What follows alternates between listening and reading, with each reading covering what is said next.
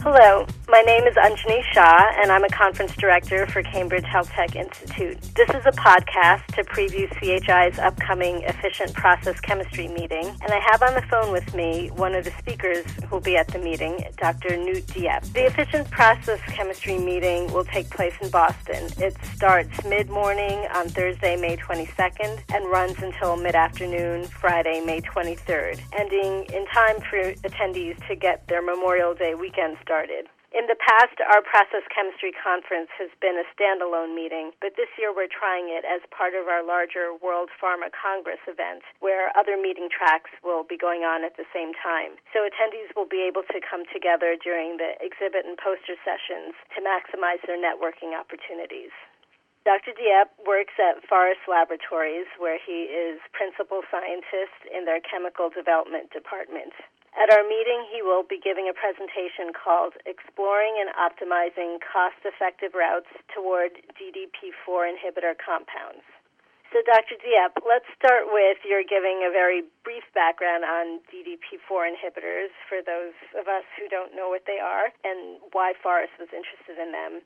Well, thank you for that nice introduction. Back in 2009, Forest very interested in licensing a compound with more of in the field of diepeptidase 4 enzyme inhibitor. Even back in 2009, they have several, I think 4 compounds already on the market, but Forest thought that they can introduce this compound later and still make nice progress toward the diabetes disease. And in licensing the compound, we try to improve the overall process, mainly try to reduce the overall cost of the compound. And there's a lot of tricky part in terms of chemical elaborations of the compound.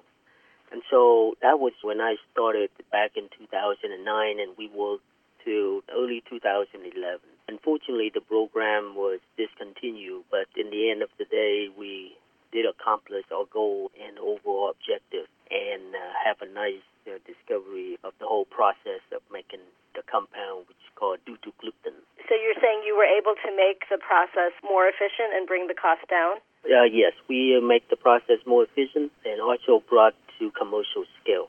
And what were some of the challenges in being able to do that? There's several challenges, mainly to the overall chemistry of making the chiral boronic acid on the pyrrolidine ring, which before people used resolution method, try to isolate the absolute chirality of the compound, which is great and dandy, but also throw away half of the material.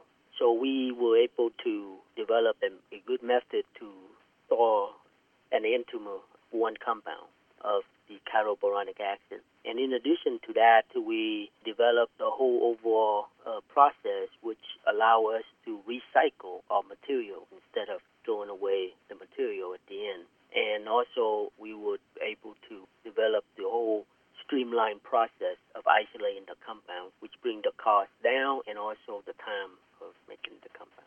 And I assume you'll be going into all these steps in particular in more detail at the conference. Yes. Well, basically, the presentation will describe the efforts around the optimization method for preparing the DPP-IV inhibitors compound. I will extensively describe all the exploration synthetic strategy that will develop for cost-effective and streamlined process toward the compound. And so, stepwise, from the beginning to end, maybe a few of the slides will cover some of the mishap and some of the stuff we learned from and go forward to the end to see how the process was overhauled from the original route. Sounds like it'll be an interesting talk. Were there any lessons you learned that could be applied to other processes, such as some of the recycling steps? There's a few lessons to be learned from this process. Mainly, I would have to say that even the small tweak to the process can save us a lot of money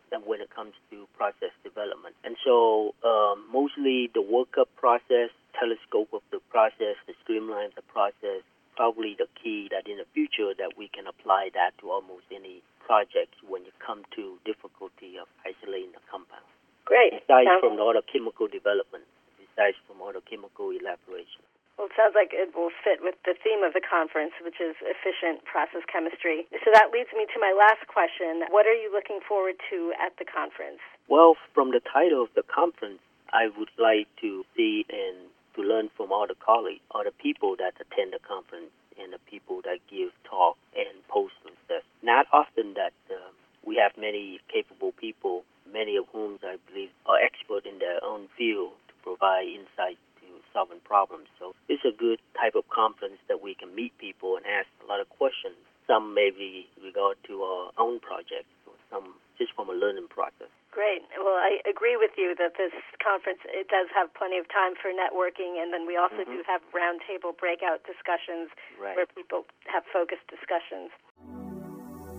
On that note, then, I'd like to wrap up, and thank you for spending the time with us, Dr. Diep, and I look forward to your talk, and to everyone listening, thank you for listening, and I hope that you can join us and hope to see you in Boston, May 22nd to the 23rd for the Efficient Process Chemistry meeting. Thank you.